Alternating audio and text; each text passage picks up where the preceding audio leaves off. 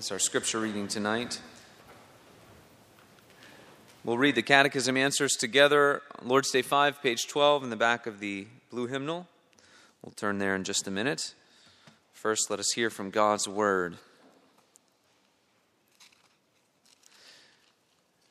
As we've done the last few weeks, we'll be jumping around to several different passages and then focusing on mostly just one verse in Galatians 1 towards the end.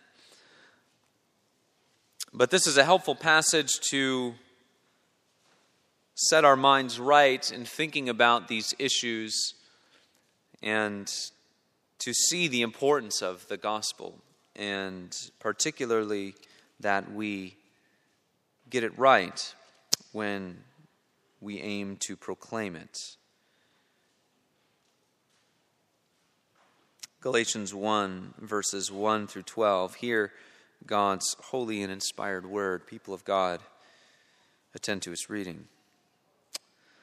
Paul, an apostle, sent not from men nor by man, but by Jesus Christ and God the Father, who raised him from the dead, and all the brothers with me, to the churches in Galatia. Grace and peace to you from God our Father and the Lord Jesus Christ, who gave himself for our sins to rescue us from the present evil age, according to the will of our God and Father, to whom be glory forever and ever. Amen. I am astonished that you are so quickly deserting the one who called you by the grace of Christ and are turning to a different gospel, which is really no gospel at all. Evidently, some people are throwing you into confusion and are trying to pervert the gospel of Christ. But even if we or an angel from heaven should preach a gospel other than the one we preach to you, let him be eternally condemned. As we have already said, so now I say again, if anybody is preaching to you a gospel other than what you accepted, let him be eternally condemned. Am I now trying to win the approval of men or of God? Or am I trying to please men? If I were still trying to please men, I would not be a servant of Christ.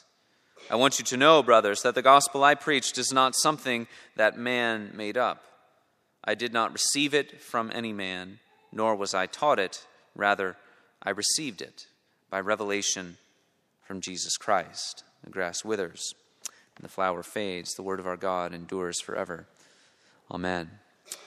Lord's Day 5 of our Catechism, page 12, back of our blue hymnal.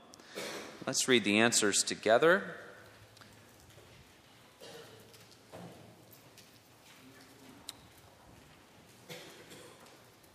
Man's deliverance. Questions 12 through 15. According to God's righteous judgment, we deserve punishment both in this world and forever after. How then can we escape this punishment and return to God's favor? God requires that his justice be satisfied.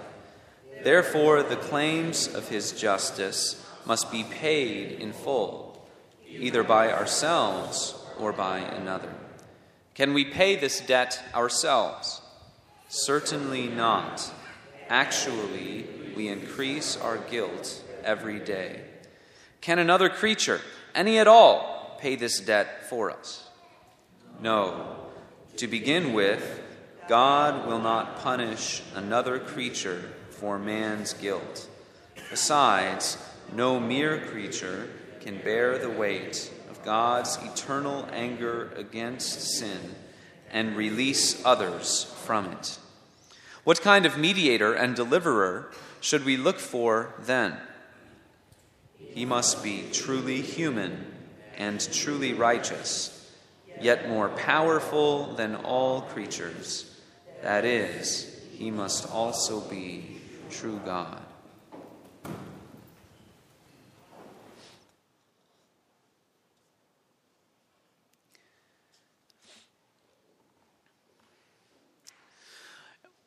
A deliverer is one who does more than come to you in your trouble and meet you in your trouble and sit with you in your trouble. A deliverer rescues you out of trouble. A firefighter does not train and make it his or her aim to go into the midst of the fire and simply stay there with those who are found to be in the flames. The idea is to have the ability, the knowledge, the power to break them out of their trouble, to get them out and to save them. That is what deliverance is. That is a deliverer. He rescues you. He brings you away from the danger. He saves you. We've just recently finished the first part of our catechism, the first section. We learn about the inescapability of God's justice. Men and women of the earth will try to create a God in their own image. Ironically, the God who created us after his own image is the God who is perfectly just. We perhaps in our fallen minds, we want to think of a God who can wink at sin. We want to think of a God who does not deal with sinfulness, but it doesn't change the truth of who God is and who he has revealed himself to be in his word. And that's really the way that Lord's Day 4 ends, the inescapability of God's justice. But that highlights, just as in a slight way, in Lord's Day 4, it highlights the great hope for us, that God is just and merciful. Remember, that's the last question there on Lord's Day 4. God is merciful, but he is also just. And the glory of the gospel, of course, is that we find God's justice and mercy in the exact same place. It's only in Christ that you can hold to a God who is both just and merciful. Perfectly just, he offers up his Son to satisfy justice, and wonderfully merciful that he gives him to his people in order to atone for our sins. That's what belief in the gospel does. That's what believing in the sufficiency of Christ's work does. You believe in the cross, you look to the cross, you look to Christ's life and his death and his resurrection. What you are proclaiming to the world is that I believe in a God who is merciful and just, that I could be saved in no other way. And look at the extent to which my God went in order to accomplish my salvation. So I trust in the sufficiency of that work, because I know that my God is not just going to wipe my sins off of my slate without actually having them atoned for. So this idea of satisfaction is obviously central to the Scriptures, central to this section of the Catechism where we are. As we go from man's sinfulness to man's deliverance, here we see satisfaction and justice still central to the thought of the authors of our catechism. 3 ideas tonight, and we'll go through various texts as we think about it. First is the necessity of satisfaction. Our sins must be satisfied, or the punishment of sins must be satisfied.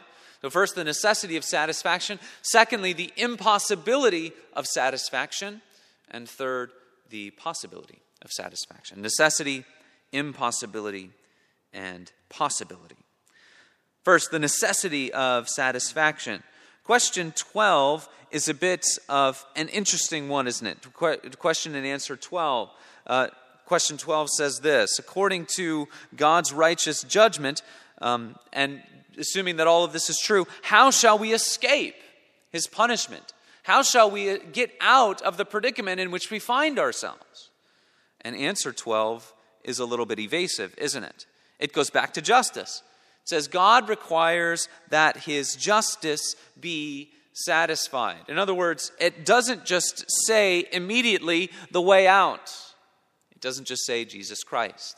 No, it wants to bring us to the point where we understand and realize that justice is satisfied in Christ. It's wanting to, in a sense, bring us through that so that we realize the glory of the gospel in a greater sense. So it reminds us of our inability, doesn't it?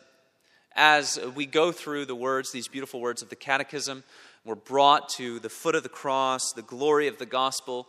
Every time the anticipation builds, what does it highlight? It highlights our inability to save ourselves. Our wisdom, our righteousness, our piety, it all amounts to nothing before our great God.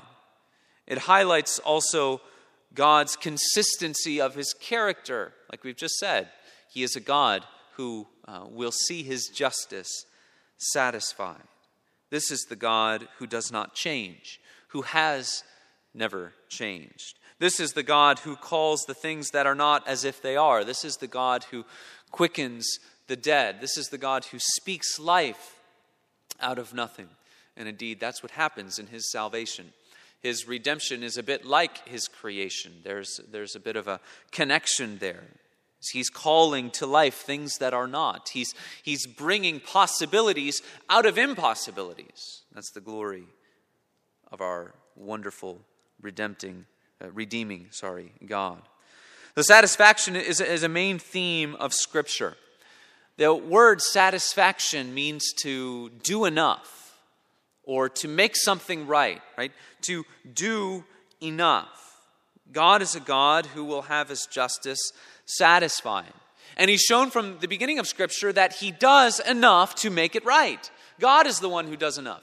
You have that beautiful picture right after the fall in Genesis 3 where Adam and Eve tried to cover themselves. They tried to cover their nakedness with fig leaves. And then after God gives them his gospel promises, what does he give them? He gives them animal skins that greater cover their shame. Showing to us that our own efforts will never be enough. But God will always accomplish things perfectly. Abel's sacrifice later on in Genesis, it was enough. It satisfied God. He did enough. Why? Because he brought from the firstborn, and God was pleased with his sacrifice. Genesis 4, verse 4, Abel brought fat portions from some of the firstborn of his flock. The Lord looked with favor on Abel and his offering. And then we read in Hebrews chapter 11, the divine commentary on that passage. By faith, Abel offered God a better sacrifice than Cain did. By faith, he was commended as a righteous man when God spoke well of his offerings. And by faith, he still speaks, even though he is dead. So the idea of satisfaction is to make something right. We think of satisfaction more of an emotive state of being. I'm satisfied with this. Right? You eat a good meal. What do you say? I'm satisfied. This is a forensic, this is a judicial sense of the word satisfied. Satisfied justice. To have justice satisfied implies that there's an obligation. It's not just punishment. It's more than that. And when we think about ourselves as creatures of God, we realize that we have an obligation to God, don't we? He has created us.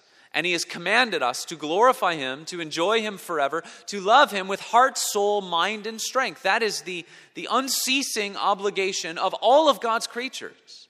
Each and every moment of each and every day, we are called, we are commanded, whether fallen or not fallen, we are called and commanded to love him with heart and soul and mind and strength.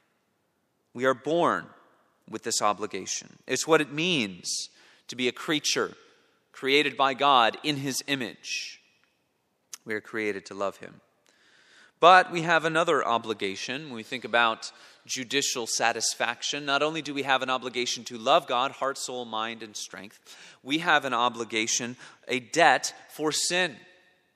We must pay the debt for our sin. And it's different than the way that we normally think about debt or obligation. Right? If you take out a loan, borrow some money, or you owe some money on something, usually that's a pretty good deal for both sides of the deal there. You get a chunk of money, someone loans it to you, the profit that they make is the interest that is charged. And so both sides of the party are happy. You get your bill every month, and certainly trying to be a good person, you pay that bill. It keeps both sides happy. The obligation for our sin that we have to God, it's not like that. To offend against God's holy law, it's not as if there is some outstanding debt that we little by little pay off, like loan from a creditor. Right? It's different than that. To live in a judicial debt to God, as we owe him for our sin, is to live really in darkness and wrath. We talked about that over the last couple of weeks. There's no long-term payment plan. There's no monthly payment, no monthly bill that comes in the mail. To live without God being satisfied judicially, according to ourselves, is to be in death. It's to be in misery. It's to be in danger. If God does not look upon someone and is satisfied according to his justice, that person is in danger. Satisfaction in Scripture, we see it in many places. Exodus chapter 23. Have nothing to do with a false charge, and do not put an innocent or honest person to death, for I will not acquit the guilty, God says. Ezekiel 18, verse 4. Behold, all souls are mine. The soul of the Father as well as the soul of the Son is mine. The soul who sins shall die. Romans 6, verse 23. For the wages of sin is death, but the free gift of God is eternal life in Christ Jesus our Lord. We see this all throughout Scripture. God must be satisfied. His justice must be satisfied. But as we see in this Lord's Day in our catechism, what is there? There's an impossibility. Just like Adam and Eve with the fig leaves, trying to cover their shame. It was not good enough. As we think about it according to our own work, we cannot satisfy God's justice on our own. We cannot make it right. We cannot do enough. Certainly, as we think about bearing the punishment for sin and what God has appointed for eternal punishment for sins, for those who do not repent and believe the gospel, we know that human beings can bear punishment. It's possible to bear punishment. But it's impossible for us in and of ourselves to make satisfaction, to make it right, or to do enough. In his commentary on this catechism, Herman Hoeksema says that the murderer who dies by capital punishment does not atone for his sins. Sometimes we speak that way, right? Someone who goes to their death because of a crime, we may say, well, they atoned for their sins. Actually, they didn't. They paid for their sins, but they did not atone for them. Why? Because they don't give up their lives willingly. Someone who goes to the gallows or to the electric chair or to lethal injection is not giving up their life willingly. And they don't have a righteous life to give to God. They pay for their sins, they bear punishment, but they do not atone for their sins. We think about the impossibility of satisfaction another way. If God were to come to us and say, okay, so let's say I'll forget all of your past sins, and from here on out, I'll give you an opportunity to serve me in the way that I command you. Love me, heart, soul, mind, and strength, every moment of every day in perfect righteousness and perfect obedience. Would anyone take that deal? No, of course not. Every time that we sin and we're remorseful over it, we go to our God, we repent of our sin, and that feeling that we have of saying, I don't want to get stuck in this rut again. I want to stop struggling with whatever it is, anger, lust, jealousy, envy. I want to stop struggling with it. And we feel remorseful over it. Perhaps we make promises to our Lord if we get caught in a situation we don't want to be in. Lord, I'll never do this again. And how often human beings fail at their striving. If God were to give us that kind of opportunity, no one would take it. And the Catechism reminds us that daily, in fact, we increase our debt. As human beings, body and soul together, commanded and given an obligation to love God, heart, soul, mind, and strength. That means every moment we are working, thinking, choosing, speaking, acting. All of those things need to be oriented in that way to the service of God, body and soul together. Every moment that obligation to love God, heart, soul, mind, and strength continues to stand against us. God commands that it all glorifies Him. Every faculty of the human being, mind, body, and soul, is to serve the Creator. And so Scripture cries out. It echoes this impossibility, doesn't it? It highlights for us that this is a hopeless endeavor. You want to make satisfaction, whether thinking about the obligation that you have for righteousness or the obligation to pay for your sins on your own, it's hopeless. Job chapter 9, indeed, I know that this is true, How can a mortal be righteous before God? Psalm 130. If you, O Lord, kept a record of sins, O Lord, who could stand?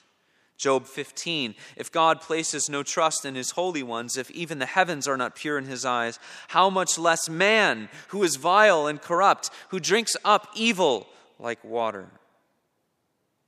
Job 22. Job once again. Can a man be profitable to God? Surely he who is wise is profitable to himself. Is it any pleasure to the Almighty if you are in the right, or is it gain to him if you make your ways blameless? In other words, do you really think that you can stack up some kind of righteousness that's going to impress the eternally righteous one who sits enthroned above the heavens, whose ways and whose being itself is righteous? What could we do that could impress God? Luke chapter 17.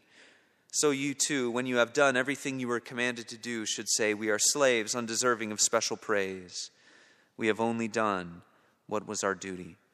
Any shred of righteousness that human beings can stack up to God, it's something that we were already obligated to do because he is our creator and we are his creatures. It's impossible to do it ourselves.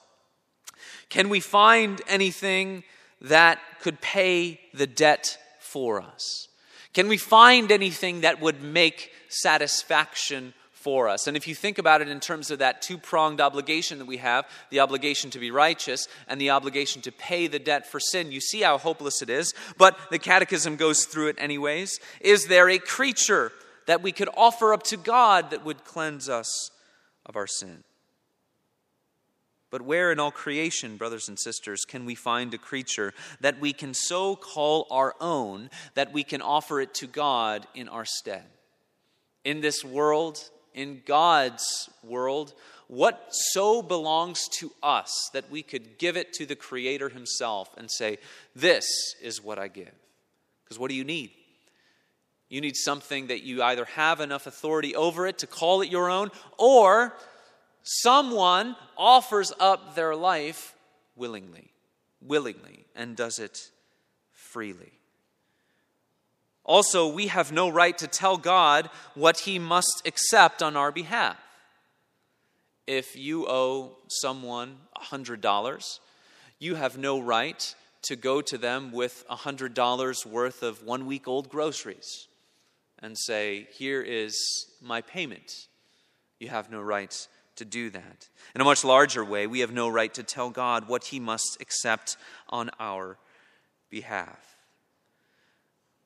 It also stands against us this idea once again of our love and our worship. God has created us as worshiping beings. Human beings have no choice whether or not they will worship. You will worship something. The question is what you will worship. And human beings created especially for this act of worship, this life-consuming act of worship, shows to us, it magnifies the problem of satisfaction. Bulls and goats were not created in this kind of particular way. They give glory to God, certainly. They testify of God's power and his wisdom. But it's human beings as the image of God who are created for the worship of God. And that tells us something about what God would accept in our stead to satisfy his justice. Sadly, human beings, often we convince ourselves that it's that idea of the scales, right? Good deeds outweighing bad deeds. Most faith systems throughout the world, that's basically what it comes down to. Islam, Buddhism, etc. It comes down to the good deeds outweighing the bad deeds. You see the ways in which that will proliferate into the minds, the activities of people.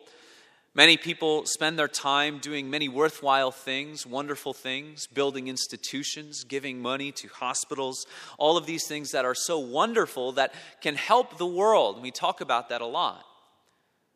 But is any of it going to add up to anything in terms of righteousness? No. We come to the realization that only a human death can atone for sinful human life. Hebrews chapter 10 It's impossible for the blood of bulls and goats to take away sins. The Catechism also has this reference to the mere creature. Can any mere creature take away our sins? And the idea there is to highlight for us that only the Lord of glory, only our Savior, Jesus Christ, who is both God and man, will be able to sustain the burden to the end. The second Adam needed to be both human and divine for that reason, so that he could bear our sins for us. It's impossible. This impossibility brings us to the point where we realize our desperate need for the gospel. So the impossibility of satisfaction then brings us to the possibility of satisfaction, which is the gospel of Jesus Christ. We read it in Galatians chapter 1. Verse 4 highlights it quite well. But when we think about it in terms of, as creatures, we cannot possibly satisfy God's justice. What does it make us feel? A desperation to be saved, right? You feel the flames closing in on you.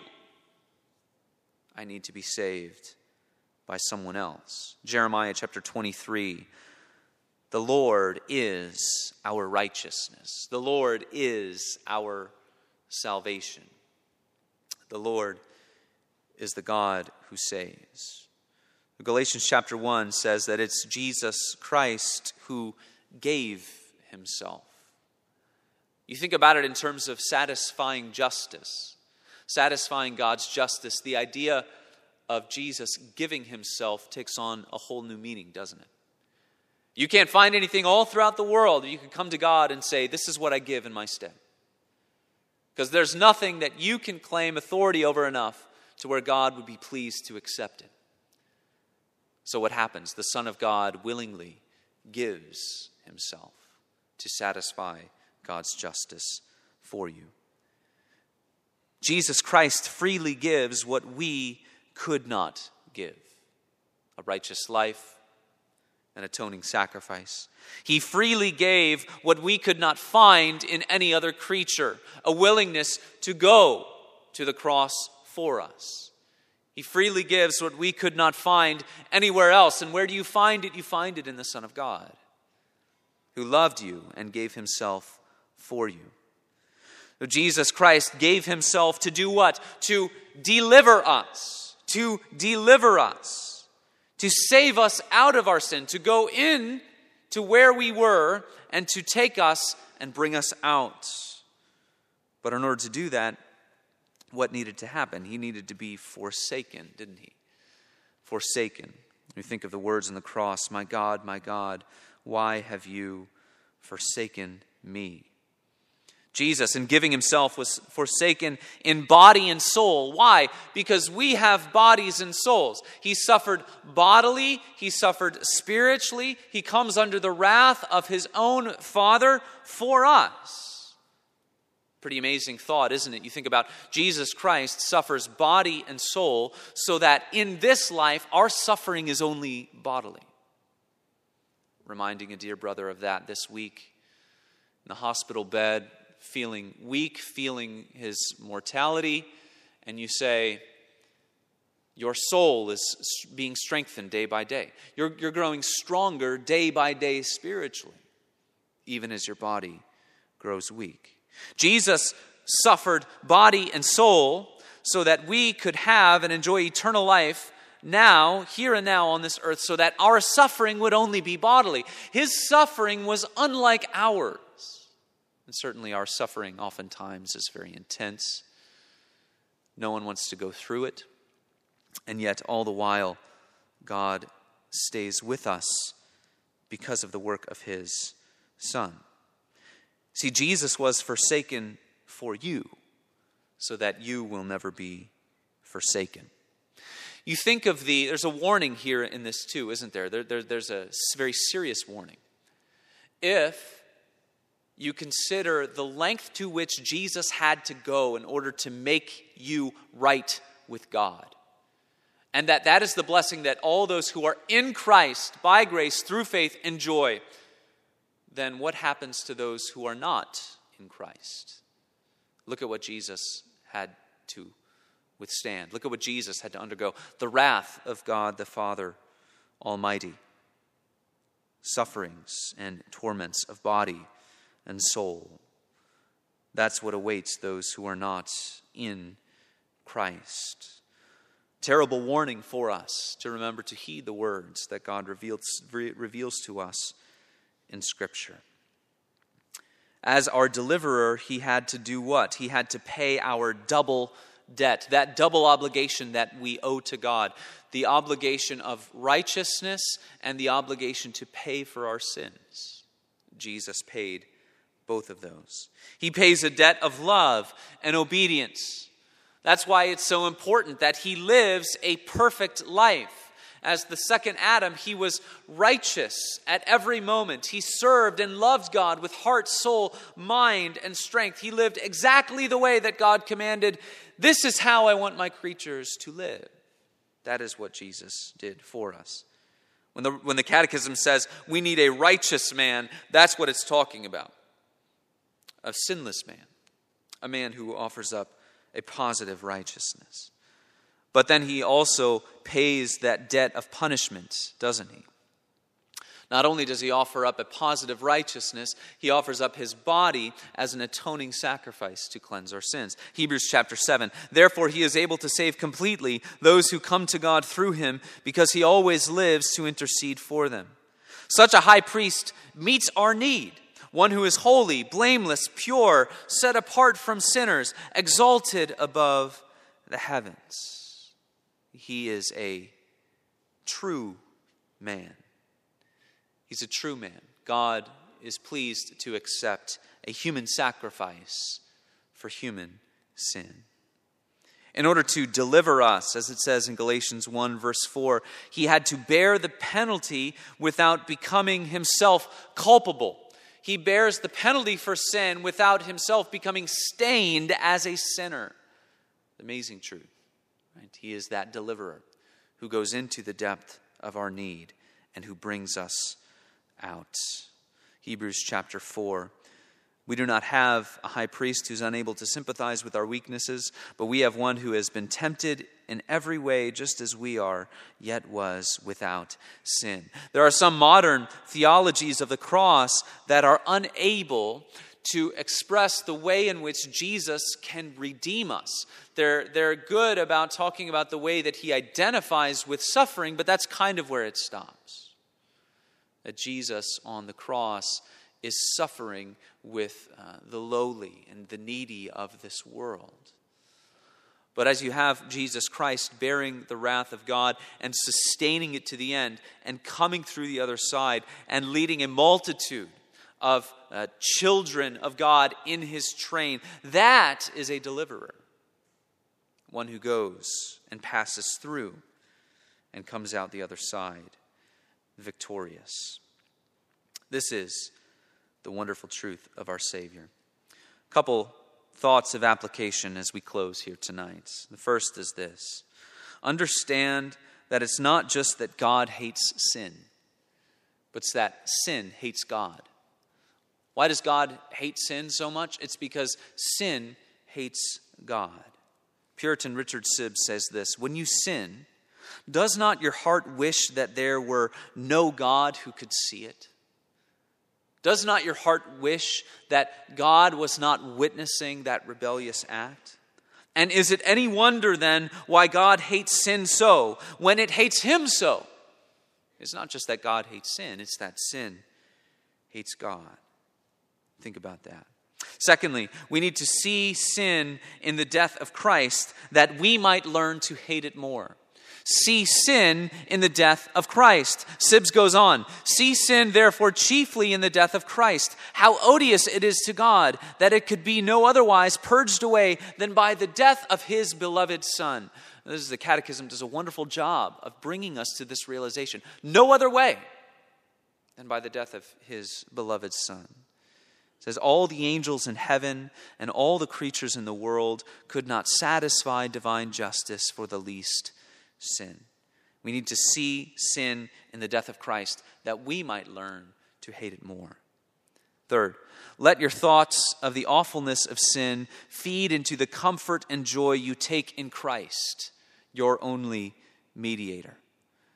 As you grow by the grace of God to hate sin and to realize the awfulness of sin, let it feed into the comfort and joy you take in Christ, your only mediator.